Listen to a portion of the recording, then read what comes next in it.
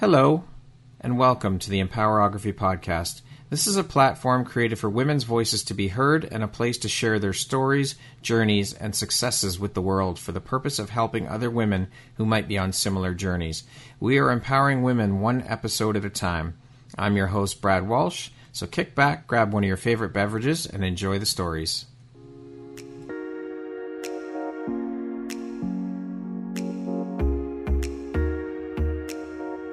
If you're looking for jewelry that makes an impact on your self-care routine and your style, Empowerography would like to offer you a discount code to one of our exclusive partners, Quartz and Canary Jewelry and Wellness Company. Use code EMPOWER15 to receive 15% off upon checkout at www.quartzandcanary.com. Quartz and Canary is truly the place where spirituality meets style. Hello there, Brad Walsh here, your host of the Empowerography Podcast. Today, my guest is Brandy Knight. She's the founder and owner of Inner Calling LLC and an esoteric exorcist. How you doing today, Brandy? I am so happy to be here. I am over the moon excited to have you here, equally as excited as you. And I mean, you and I have been trying to get this done for a while now, so it's nice to finally have you here and to be able to sit down and dive into all the things, Brandy, and learn about your journey and your story. So thank you so much for making and taking the time to be here. I appreciate you. Oh, my pleasure. Thank you. Thank you. Thank you. So, Brandy, you call yourself the esoteric exorcist. You are an emotional health specialist, an accountability coach, a Kundalini yoga scientist, an international best-selling author, the founder and owner of Inner Calling LLC, and last but certainly not least, your mother. That is one hell of a lot of hats you're wearing, a super extensive and impressive resume. How on earth do you find the time for all of this? How do you prioritize, and how important is prioritization to you? Yeah, right. Like, how am I doing? When you hear all the things back, it's like, holy shit, I do a lot. So I'll just start off being real. I'm getting to that place where I'm seeing the value and the necessity of a team in order to expand. So just real talk, that's where I'm at in this current time and space. But prioritizing, my main priority, of course, is my daughter. But I start, and we can talk about this more too, but I start every single day with mantra, Kundalini yoga, breath work, and meditation. Like, not a fluffy experience, like down and dirty, like an hour and a half, 2 hours at least. And from there, the priority is allow things to unfold. So I'll have like a schedule, but I really lean into the flow of, the flow of life. Just let things flow and roll. So then my next question, actually a great segue into it. What does your I know you briefly just mentioned it, and you flow with things, but is there some kind of routine that you follow, like non-negotiables that you have for the mornings?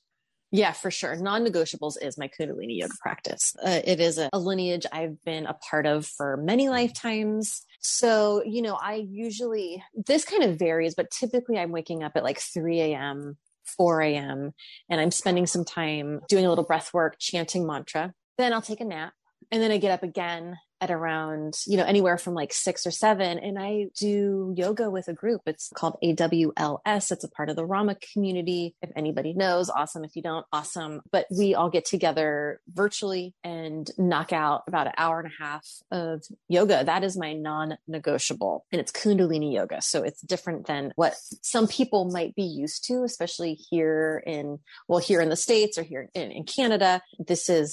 It's the yoga of energy, essentially. So that's my non-negotiable.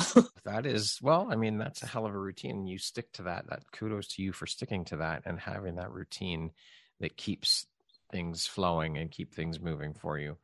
So being a serial entrepreneur as you are, have you always had that entrepreneurial bug in you? And if so, where do you think that comes from? I love the term serial entrepreneur.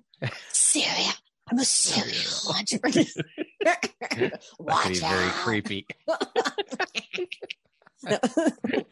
Yeah, I have always been an entrepreneur. I mean, I've had like a couple jobs. I worked for a publication called The Guardian out of San Francisco. You know, I've had a couple jobs here and there, but my first career, I was a hairstylist. Then I moved into, well, not moved into, a lot of these were simultaneous. Then I got into animal behavior and I started working with rescue animals, which then, you know, well, here we are today. So I've always been with varying degrees of financial success and a serial entrepreneur. I love it. What drives, motivates, and inspires you to keep going and keep pushing and excelling at all that you do, Brandy? First, my daughter.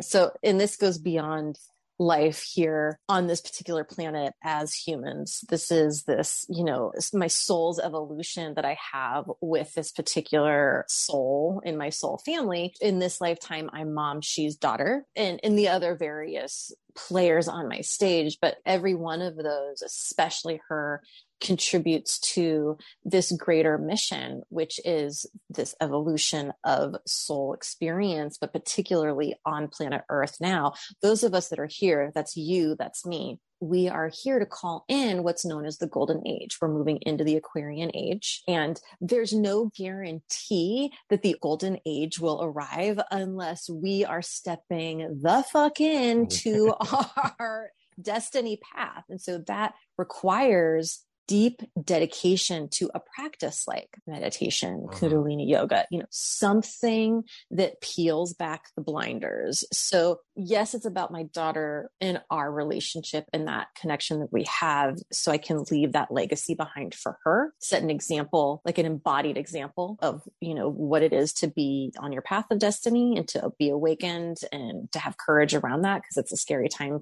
to be awakened in this moment on this planet. But really it's a heavy responsibility to call in the golden age. So that's that. That's that in a nutshell. That's that. The awakening is upon us. Yes. Now, what were you doing for a living? I know you briefly touched on a couple of things, but before you made the jump fully into entrepreneurship and what you're doing now with Inner Calling, what were you doing for a career, for a living before this? I was doing hair at a strip club.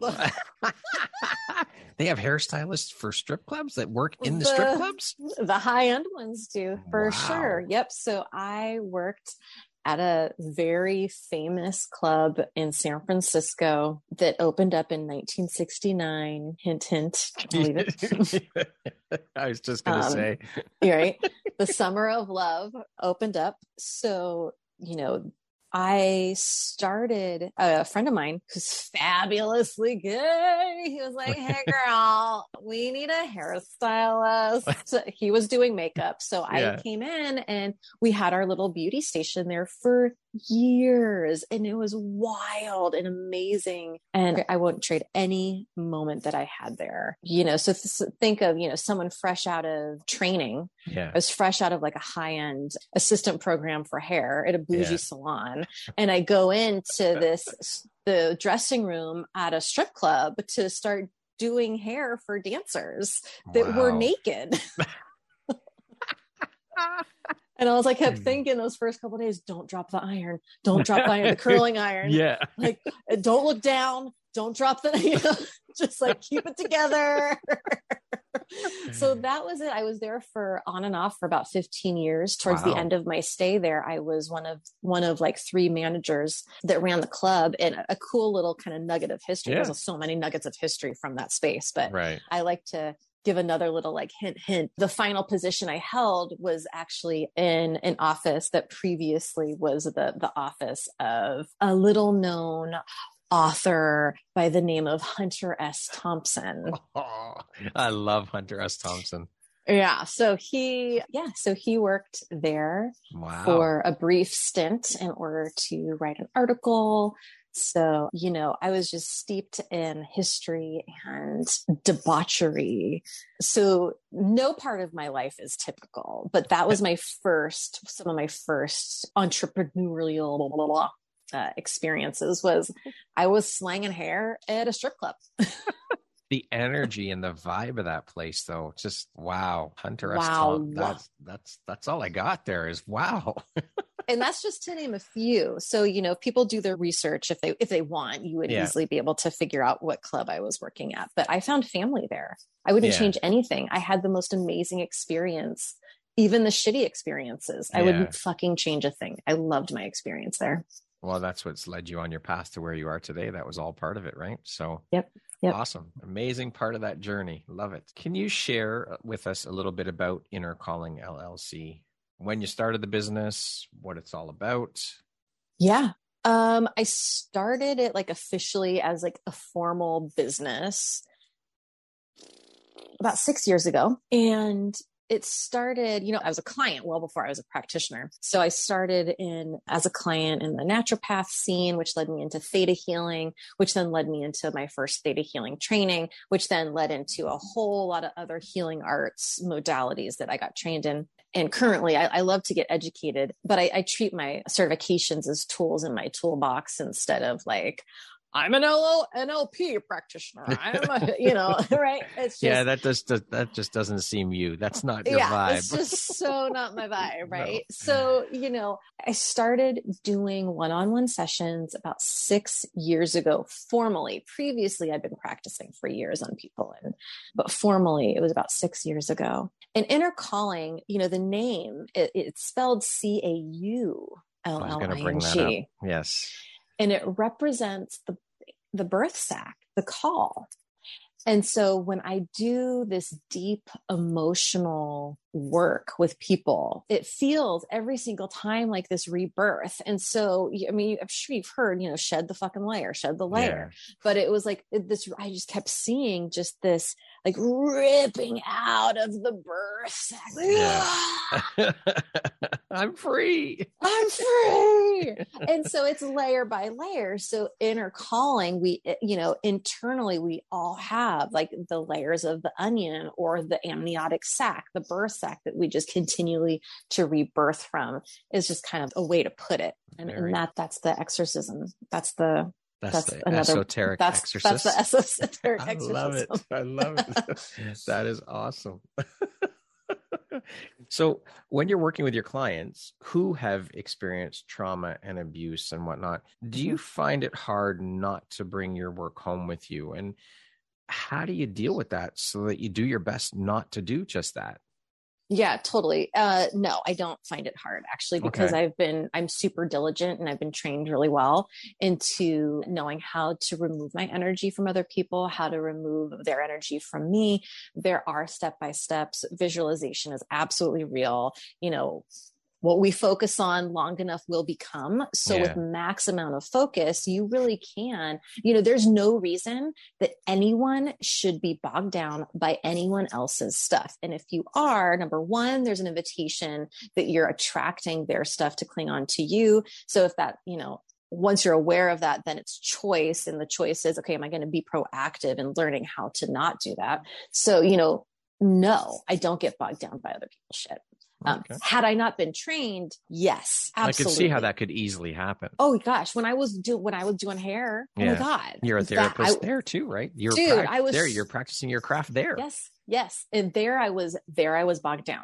Now, no. Then, absolutely, I didn't know what I was doing.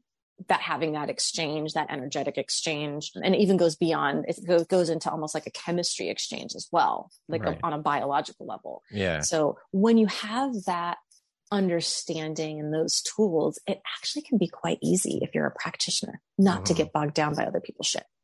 I love it. Don't get bogged down by other people's shit, Brandy says. Okay. Slap it on a t-shirt. I've heard people say that work in the trauma and abuse fields that this work has chosen them as opposed to them choosing this field of work to get into.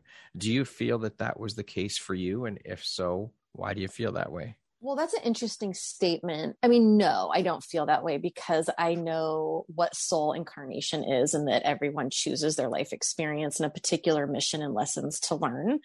So, but then amnesia sets in once we go through the birth canal or come earthside, right? So I can see how someone would think or feel or have the experience of this chose me.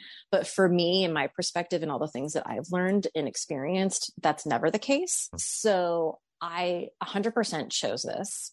I chose the life experiences in my own life that have looked like trauma and abuse, meaning I wasn't necessarily saying, hey, looking for an abuser over here. Calling all abusers.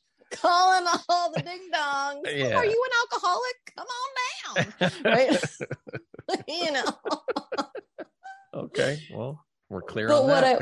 But you know what I do mean is, you know, just for anybody who's just like, what the fuck is she saying? We come here to learn lessons and to show up in a certain capacity, right? But we need the leverage in order to rise up to do that. So if I had like a super cushy life, I wouldn't be helping other people through trauma. I needed to go through my PhD program, and our PhD program is not the gathering of information. It's the experience. I love that. Brilliant. Well said. Thank you. Kudos to you. What is it then that sets you and the work you do apart from others? Why would they choose to work with you over someone else? Because it's me. I mean, period, the end, because it's me. And I'm not a match for everybody. Not everyone is a match for me. Mm-hmm. So I don't cater to clients. I show up as me, and I trust the unfolding of natural law. So there's that piece. And, but I would say, during the past few years, there has been this influx of people showing up as life coaches and practitioners and this, that, and the other fucking thing. Okay. Yeah. But there is a difference. And even if you don't know what it is, you know, when you see it, the difference, it being the people that have done the work and that do the work versus the people that don't. Someone who just took a course and created a business versus the people that have walked through the fucking fire and come out the other end and do so daily, because being the embodied guide is of top priority. So I would say that is something that I bring to the table that might not be what other people are bringing to the table currently. Yeah, I had a chat with someone about something along these lines last week, and they were talking about how they would rather work with a counselor or a coach or whatever the word you want to use is, that has actually been through the shit and is not just one who read about these things in a book. You can read all you want in a book, but if you haven't experienced any kind of trauma or been through shit, how can you help someone get through their shit if you've not been through anything yourself, if you're just reading out of a book? You know, that's interesting. I would add a little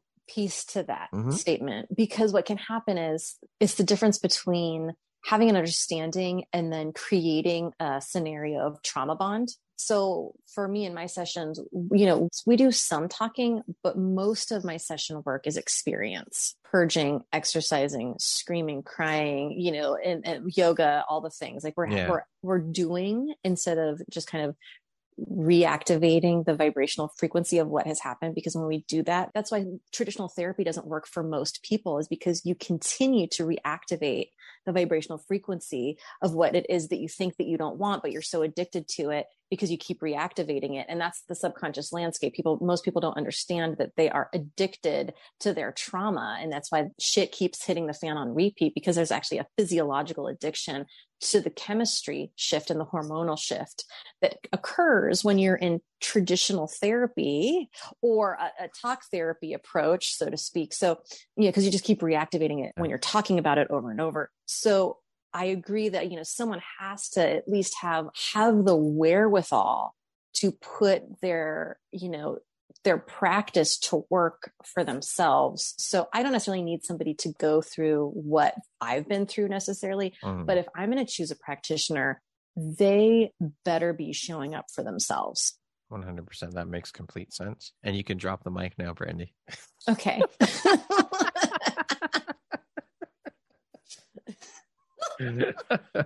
What, in your opinion, then, is the most important quality or skill set in someone who works with people who have experienced trauma or abuse, or both? Blunt honesty. You would think that, so yes, caring, yes, concern, yes, love, yes, open heart. Here's why blunt honesty is so important, because you get people that want to complain. That's the addiction piece again. Right. I want to I want to suffer over and over because it's what I'm good at. And so if you're going into a space as that person who's addicted to suffering, which I was that person, and your practitioner's like, yeah, oh yeah, right? Where are you going to get with that? Probably not far. Probably more trauma, right? Because you're just fucking reactivating that shit. Yeah. So I think blunt honesty is like, look, dude, what are you going to choose? Here's your tools. Are you going to do the homework? You're being lazy. You're addicted to fucking cortisol. Like, you know, you're playing video games all goddamn day long. Like, what are you going to do? Yeah. Are you going to do the work or not? Are you going to do the work or not? Right. So, you know, that I'm kind of being silly here, but you know, it really is like, here are the tools. Are you ready? And I don't know if you get this, but I get this all the time. I'm willing to do whatever it takes. No, the fuck you're not. Okay, here, do it. Here we go. Yeah, let's see what you got. Prove me wrong. Prove me wrong. And again, I've been that person too. Are you kidding me? Yeah, for sure.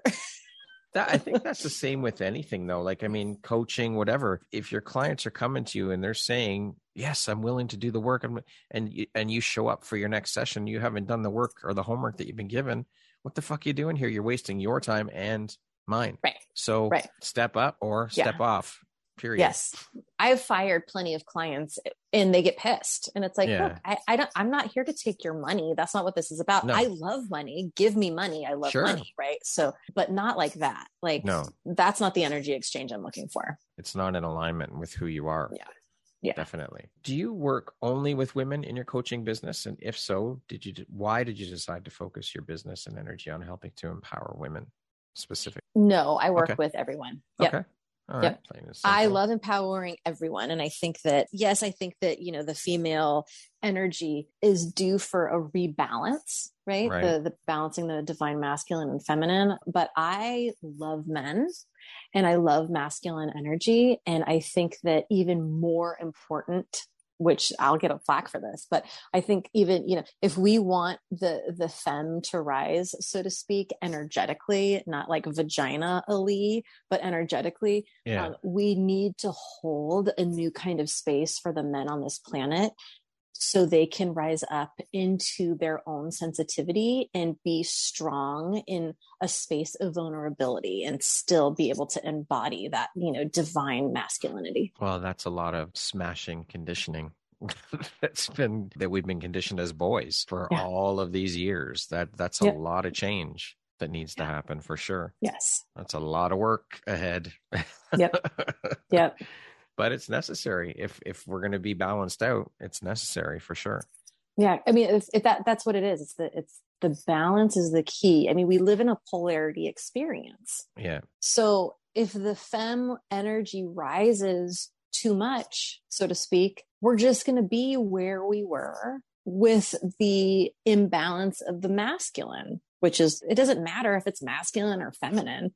We're creating balance here. And so I think that's one of the messages that I really like to kind of like drive in is like, we have got to tend to the men and to the boys on this planet and allow them a space to be vulnerable and sensitive. For sure. 100%. How do we start doing that though? In your opinion, how do we start? So that's a really good question. I don't know if I have the best answer for that, but what I can say is a couple things. As a parent, and this is across the board gender, no more, you're okay. You're okay. You're okay. Stop crying. Yeah. Shh. Instead, okay, get it all out. Get it all out. Get it all out. I'm here. You need me. I'm right here. I'm right here. Get it all out, sweetie. Get it all out. Ask them, did you hurt yourself? Are you okay? Can I help you? Instead of telling them what to feel. It's not our job to tell someone, including our children, what to feel, how to feel. Encourage them to discover their own experience for themselves and be a space holder for them. So I would say that would be a really good space to start. And then having, you know, these meetings, these groups, having conversations around, man, I watched the fucking cat video yesterday and I bawled my eyes out. And, you know, it could be as simple as like, dude, do you want to watch some cat videos? Yeah. You know, these animal rescues or whatever, you know, just like, why are, you know, if you're a dude listening to this, invite your buddies over to fucking watch animal kitten rescue videos instead of like the football game, right? And then why not? I think that one's going to be a tough sell to a lot of people. Good luck with that one. I'm advocating for it. What type of person or client is your ideal client? Like, what things do you look for? What qualities do you look for in the people that you potentially work for before deciding to work with them? Well, I do consultations. Okay. So this kind of clears up stuff. And one of the questions that I ask is, where are you around your addiction to suffering? And usually it's met with like, huh? And even in the quick response, the facial expression, I can tell, right? So if someone's defensive, typically that's not going to go so well. But if someone's like, I've never heard those words before, then there's the opening, right? Yeah. Then there's the opening. And it's like, okay, are you here wanting to vent, have a person to vent to? And if they say yes, okay, here's a referral, or here, this isn't going to be a match. Are you someone who's willing to carve out space every week, every 2 weeks, no matter what, top priority, non-negotiable, to get our sessions on the books? Are you willing to rearrange your life to do this work? Not like a fucking full rearrangement, but it's like, here's your slot, do it. Yeah. Yeah. Exactly. Yes. So, that's kind of like my weeding out process. But like ideal people is like, people that are ready, people who are a yes. There's a look in the eyes where the blinders are starting to peel back. They know that there's a bigger picture out there. They don't want to just like, oh, my husband's annoying me or my wife's annoying me. It's just like, why am I here? Like, what is this about? What's going on? What is that? Someone with kind of like this genuine like bewilderment who's ready to learn and have an experience. Those are my ideal clients. But even further, people that I've drawn in the most are those who have kind of flatlined during traditional psychotherapy and psychiatry, that have been on medication and not gotten anywhere. Then, Yeah. So those are really like who I draw in the most. Love it. What lights you up or inspires you the most about the work that you do? People in an emotional expression experience realizing that they had the power to set themselves free all along. They're in those chains and they don't even realize they have the key. It's the self-imposed prison. That is huge. I guide them through a couple exercises. I mean, I offer a very valuable service, but the service is to teach others how to heal themselves. Give them the tools. Give them the tools. I can't pull the emotions out for them. I can't re-alchemize it for them. And anyone who says otherwise, P.S., sorry if I piss people off, it's a load of fucking crap. Okay. Plain and simple. You're full of shit. Plain and simple. I mean, there's energy healing and this, that, and the other thing. And I love all that. Don't get me wrong. But if someone's saying that they can heal your emotional fucking trauma for you, calling bullshit on that. Call them bullshit. What would you say is one of the most challenging parts about the work that you do?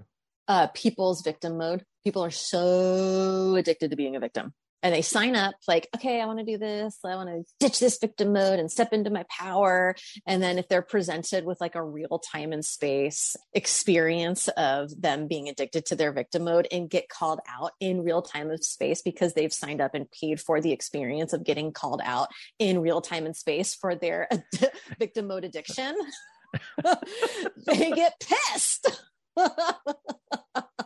It's usually not usually, oftentimes they're defensive and then they point the finger. I didn't sign up for this shit. It's like, yes, you did. Review the contract. You signed up when you sent me that money. Right. When you paid me. Right. We're not just, this is, time's irrelevant. Time's an illusion. We're not just dealing with, 18-year-old pothead version you. We're dealing with like here and now, like put the cookie down. Yeah. Right, or whatever. I don't know, but you know what I'm saying. Yeah, 100%. So would you say that you're a woman's empowerment advocate? Oh, absolutely. Absolutely. But I wouldn't say I'm like a traditional feminist. No. I think that's outdated, to be honest, but definitely women's empowerment advocate. Absolutely. But I don't support women taking on this masculine energy because they think that like they need to, or they like, whatever, psychoanalyze themselves out of finding power in being feminine. So what do you do to empower yourself and empower other women? Going back to my morning routine is huge. Yeah. I get together with a group of women every morning and, we're doing like this warrior training. Again, this is not like, yoga, right? Yeah. Like, this is like, fuck, this is hard. So, every morning starting out with that, waking up at 4 a.m., that's not fluffy. That's not like, that's like, oh, here we are. Okay, do it. Right. If I could, I don't spend too much time focusing on the feminine and the masculine, to be honest. I strive for balance just because, people can do whatever the fuck they want, but that's just what feels like a yes for me. So I'm more of like, how can I liberate myself as a soul on planet Earth? I go a little bit in a more different direction than femme, masculine, liberating women. When I think of women's empowerment, for me, there's still a little bit of a thread of victim in it. And that doesn't resonate with me. So I would say through being honest and big and loud, because it feels like, yes, not because I'm trying to show off. That is how I do it for me. And I would encourage other people to do the same, regardless of what you got going between the legs. Empowering souls, period. Empowering souls, period. The end. Yeah. Yeah. Love it. Love that answer. Now, you're trained in multiple modalities. Do you incorporate all of these modalities into your training that you have in the work you do with your clients? And if so, can you share a little bit about how you do that and what types of things you incorporate? Yeah, absolutely. I don't use everything. It's definitely like tools in the toolbox, but real talk, the only reason why I started studying modalities is so I could create actual business around my own psychic mediumship abilities that I was born with. Then as I studied, I realized that, these aren't limiting me. I can use these in a way that enhances my experience with clients. So the modality that I use the most is Kundalini yoga, the mantra technology, the prana, the breath work, and the meditation. That's one that I use the most. I also utilize, from time to time, I utilize the EFT, the cognitive behavioral therapy techniques, the NLPs, the hypnosis. But meditation, it's all, hypnosis is just more of a modern version of guided meditation. Right. Really. Yeah. So if you go deep into the meditative studies from ancient times, right, it's like, that shit's like, whoa. So, definitely, I love to get educated. I love learning new things, but do I use it every time? No, all of my sessions are intuitive. Meaning like what's brought to the table today? Where are we going today? What journey are we headed out on today? Yeah, exactly. Now, great segue. As you mentioned, you have the gift of being a psychic medium and intuitive healing abilities. How old were you when you discovered you had these gifts? Like really realized you had these gifts? I realized that something was unique about my experience, probably by the age of, I'm going to say 2 years old, maybe younger. Fuck. I was seeing, things were coming to visit and I could see them and I would talk about them. And then I started to realize that, not everyone else can see what I'm seeing right now, because I would be met with, various, when you're a parent, when you're kind of like I'll call it a muggle parent to a magical child, right? Not to say that my parents are total muggles, right? But, if you're not versed in, how to deal with that or how to respond to that, it's like, you're just tired. Or, there's a brush off, there's the brush off and the redirect, brush off, redirect. Like, no, I'm seeing what I'm seeing. I'm clearly awake. So that very early. And it continued till now. But there were times when I did my best to shut it off because it just was, it was scary at times. Yeah, I'm sure, especially at a young age. So were there times when you discussed this with your parents? Like, obviously at 2 years old, it's a little bit different, but as you got older, did you have any of those discussions with your parents? And like, did you have an outlet? No, not really. I mean, every once in a while, me and my mom would discuss things, and, she admitted to, like, picking up on a couple things here and there. But I, especially as a teenager and in my 20s, like, I was partying. I was like, let's shut that motherfucker down. Right. So I was in my own kind of distracted avoidance behavior. So no, I didn't have an outlet. I went to various therapies, and I was, we went to hypnotherapy as a teen, because I was really, I was expressing myself in really unhealthy ways. So I think they did the best with what they knew and what was available to them, again, as like people that probably still had pretty hefty blinders on. But no, I didn't really have an outlet. Now, I imagine that having these gifts as a young child, as you said, you go through and deal with quite a bit of shit. And I'm probably a lot from other kids too, once you get into those years of school and making friends and all of that stuff, and having to suppress and keep that shit hidden. So how was it as a kid to deal with all that? Oh, man. It was wild, because I could communicate telepathically from a very early age, and I could, hear people's thoughts at a very early age. And I didn't know that wasn't typical. And so I was called out for, being a weirdo, this, that, and the other thing, because I would just be looking at people, communicating with them. And it made people really uncomfortable, either because they were telepathic as well, or they're like, what the fuck is this girl doing? I don't understand. So why is she staring at what is this weirdo staring at me? I was like, I don't get it. Like, you don't do that? Oh, okay. All right, let's move on. Yeah, right. I was like, okay. And so I was always interested in, playing seance at 7, and, and I went to a Christian school when I was little, and fuck all, man. That was I got a really good education on what the path I was not meant to go down in this life. So, I'm sure. You need that. You need your yeses and your nos, right? And so, not to deter anyone from going down that path, but that sure as fuck isn't mine. Yeah. So, I would say most of it was just like me communicating telepathically and being able to hear other people's thoughts was just like, it bogged me down. It really was, it was really, really crazy. Then I had one relationship, which was very cool, with one of my besties still to this day, where I was having downloads. It was my first experience of channeling and downloading and speaking it. And to this, today she's just like, we still have a very, very close relationship. So in high school, I ended up developing a friend where I could really kind of let loose. That's important. That would have been very much needed. So was there a light bulb moment for you when you just thought, you know what? I'm not weird. These are my gifts, and I'm going to fucking embrace it. I don't care what people say. Absolutely. There's various light bulb moments, but I would say the biggest one was when my daughter was born, because she popped out. And as soon as we made eye contact, it was like, oh man, conversations, we, remembering each other, all the things she was telling me the second we made eye contact, she just had so much to tell me. And I was like, oh God. Okay. Yes. Like magic is real, Yeah. Yeah.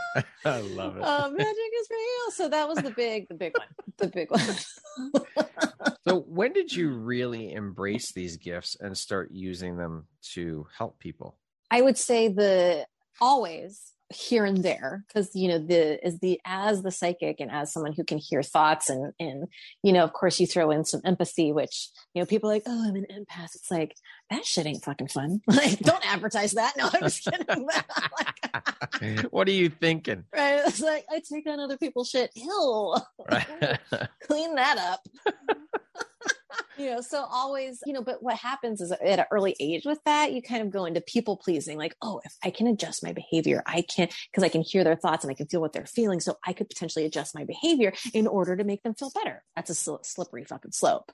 So it wasn't until my daughter was about 2 that I started kind of cutting my teeth as a practitioner, quote unquote practitioner at the strip club, working with some of the dancers, not formally, but, kind of part of my other role was considered kind of like house mom, the go-to. I was managing all the dancers as well. So I was in moments of hearing the stuff, and I was like, I'm going to put these modalities to the test. So that was really cutting my teeth, I would say there. Actually, maybe Yeah, that was almost at the 7-year mark. No, 6-year mark. And then I was like, okay, business time. Let's do this thing. So do you think that, or believe that everyone has these abilities within them, whether they're buried deep and it's just a matter of whether they are able to, or want to, for that matter, uncover them, discover them, and use them, or have guidance on how to tap into them? Do you believe that we all have that within us? Well, that's a big conversation to have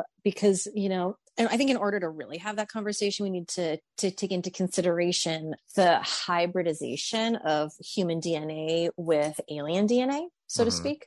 Mm-hmm. So do I think that we all have the capability of these, what would be considered unearthly gifts? Yes, I do. Because I think the limitations of what earthly gifts present to us have been constructed and meant to keep people at bay. People are easier to control when they don't think they have power. Absolutely. As they say, united we stand, divided we fall. But I also think that people come to the planet with, so for example, I'm a very advanced soul. And what that just means is I've lived a lot of fucking lives in a lot of different areas of the universe, multiverse. I've been around the block. There's no difference necessarily in between, there's no hierarchy of a new soul or an old soul. It's just experience. That's it. Period. The end. I've just had a lot of experience in my soul's evolution. So the blinders peel back easier for me. The amnesia lifts quicker for someone who's an older soul than someone who's a new soul. It's a little more confusing, a little more baffling. And I think with some of these older souls, and maybe not married to the older soul being okay, the old souls are the ones are coming through with the psychic ability. But I think that true psychic ability is different than intuitive ability. Every single person every being on the planet possesses the power to be intuitive. Yes. I think the jury's out to determine whether every single being on the planet has the psychic ability. Fair enough. As mentioned, you are also an international best-selling author. Can you share with us a little bit about the book you participated in, how that feels for you to be a published author and to have that, for lack of a better term, label of being an international best-selling author? Yeah. I mean, wow. So first book, Legacy Speaks. Second book, Lineage Speaks. Third book, Uncensored, Unteamed, Unleashed. And I just turned in my final edit to Divinity Speaks, part of the She Speaks trilogy, and how it feels is unreal. It's part of it's outside of me, which you've participated in books.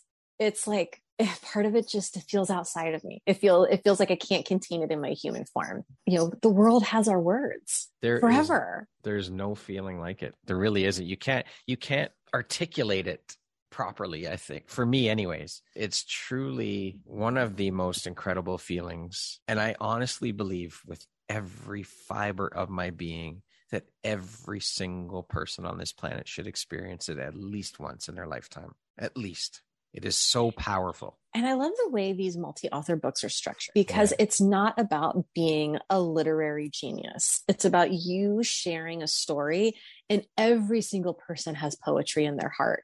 Every single person has learned experiences that they can share the kind of silver lining of.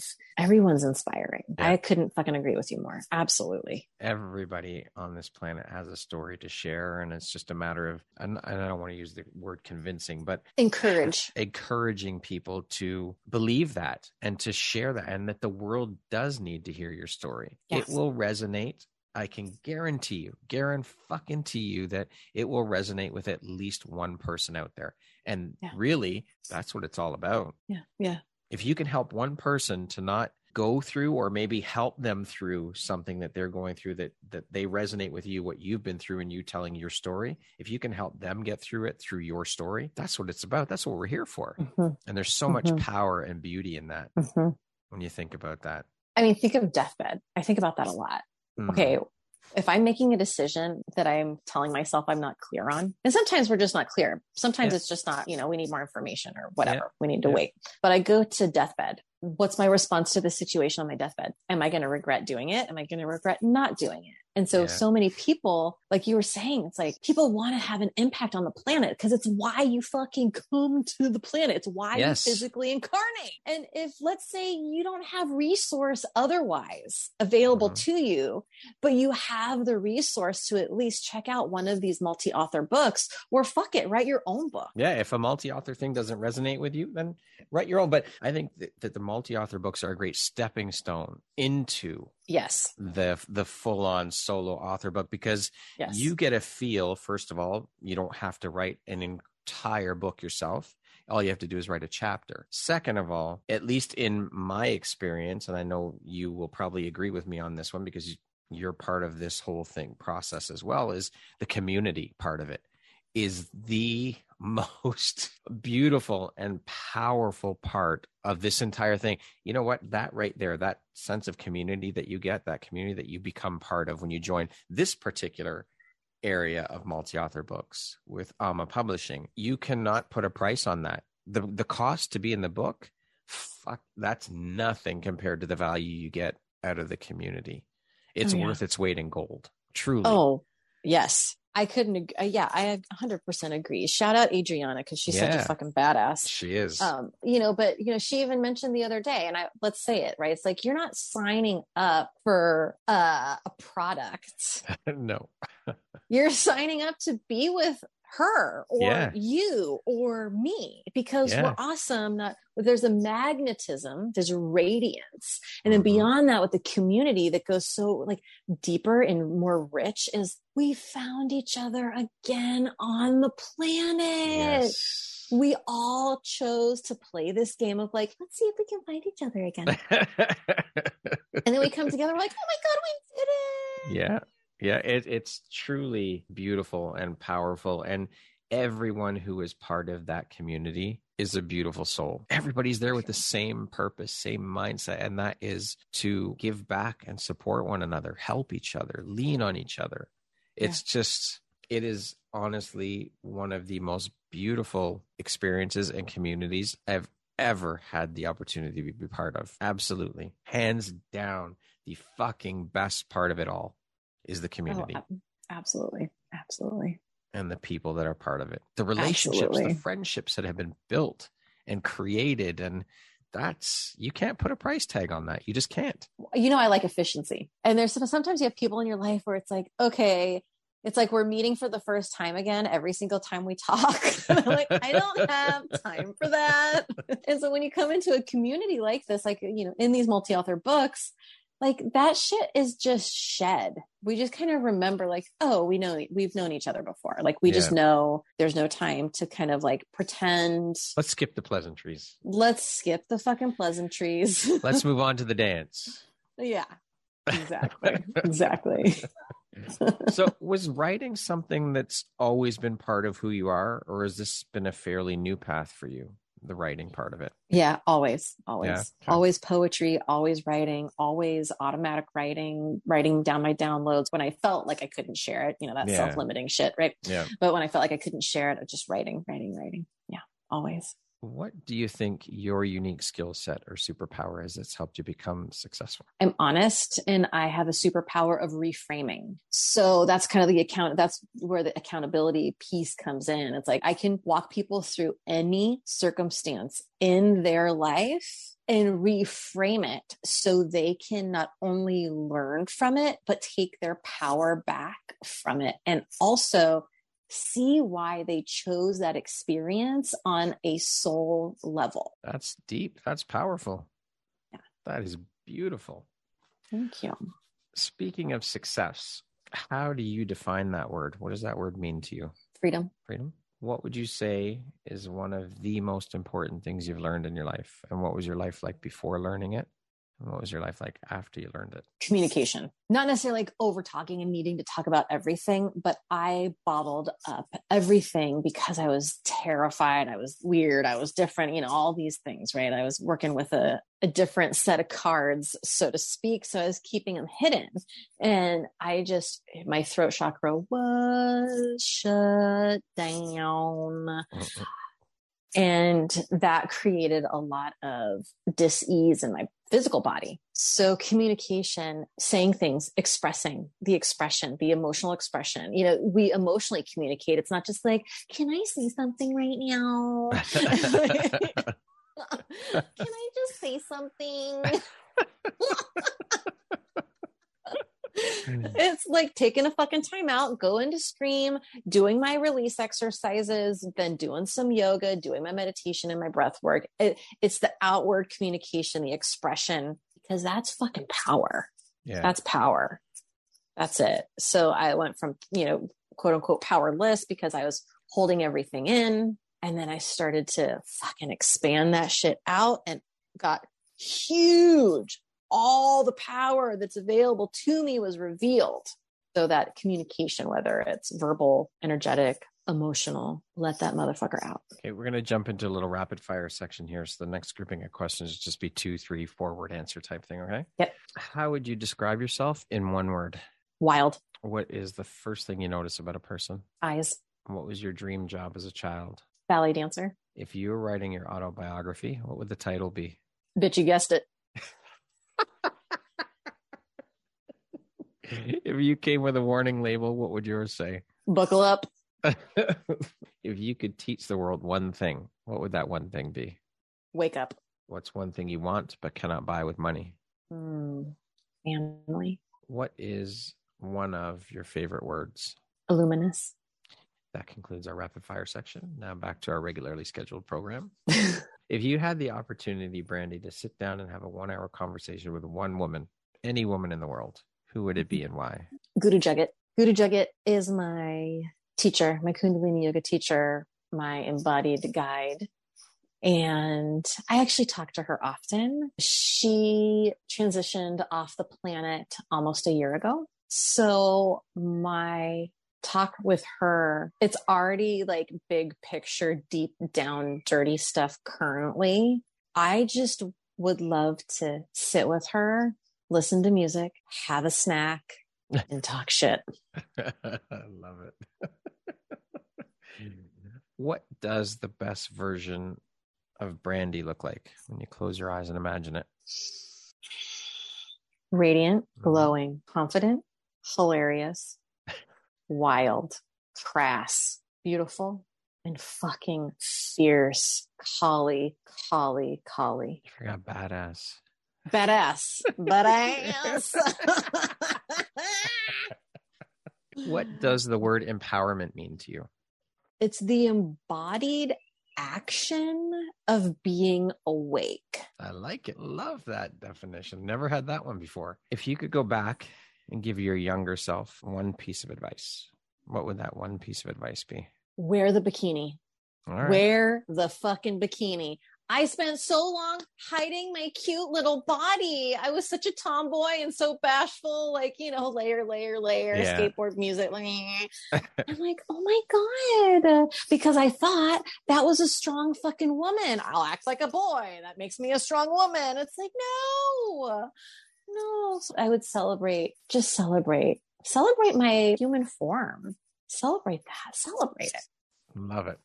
Lastly, if you were to deliver your last 30-second speech to the world, like your corner of the world, your tribe, your peeps, what would that last 30 seconds sound like? What would you say, or what words of wisdom would you impart onto them? Use your sound to vibrate your heart open your mouth, to open your eyes, and wake the fuck up. Love it. And that's a wrap, as they say. We'll end on that note. So beautiful and powerful. I love it. Wise words from Brandy. Brandy, thank you so much. This has been an absolute blast, a pleasure, an honor. I knew this conversation would be as good as it was. It was better than what I expected, even if that's even possible. I just want to thank you for taking and making the time to be here today and share about your story and your journey. And you are such an inspiring, beautiful human being. I am so grateful that our paths crossed and to know you. And I'm honored to have you as a member of the Empowerography community. You are a bright, beautiful light. Keep shining that shit out into the world and doing the beautiful things you're doing, and just be authentically beautiful you. Thank you so much, Brad. Thank you. Thank you. Thank you. Once again, my name is Brad Walsh, host of your Empowerography podcast. Today, my guest has been Brandy Knight. She is the owner and founder of Inner Calling LLC and an esoteric exorcist. Thank you so much, Brandy. I hope you have an amazing rest of the day.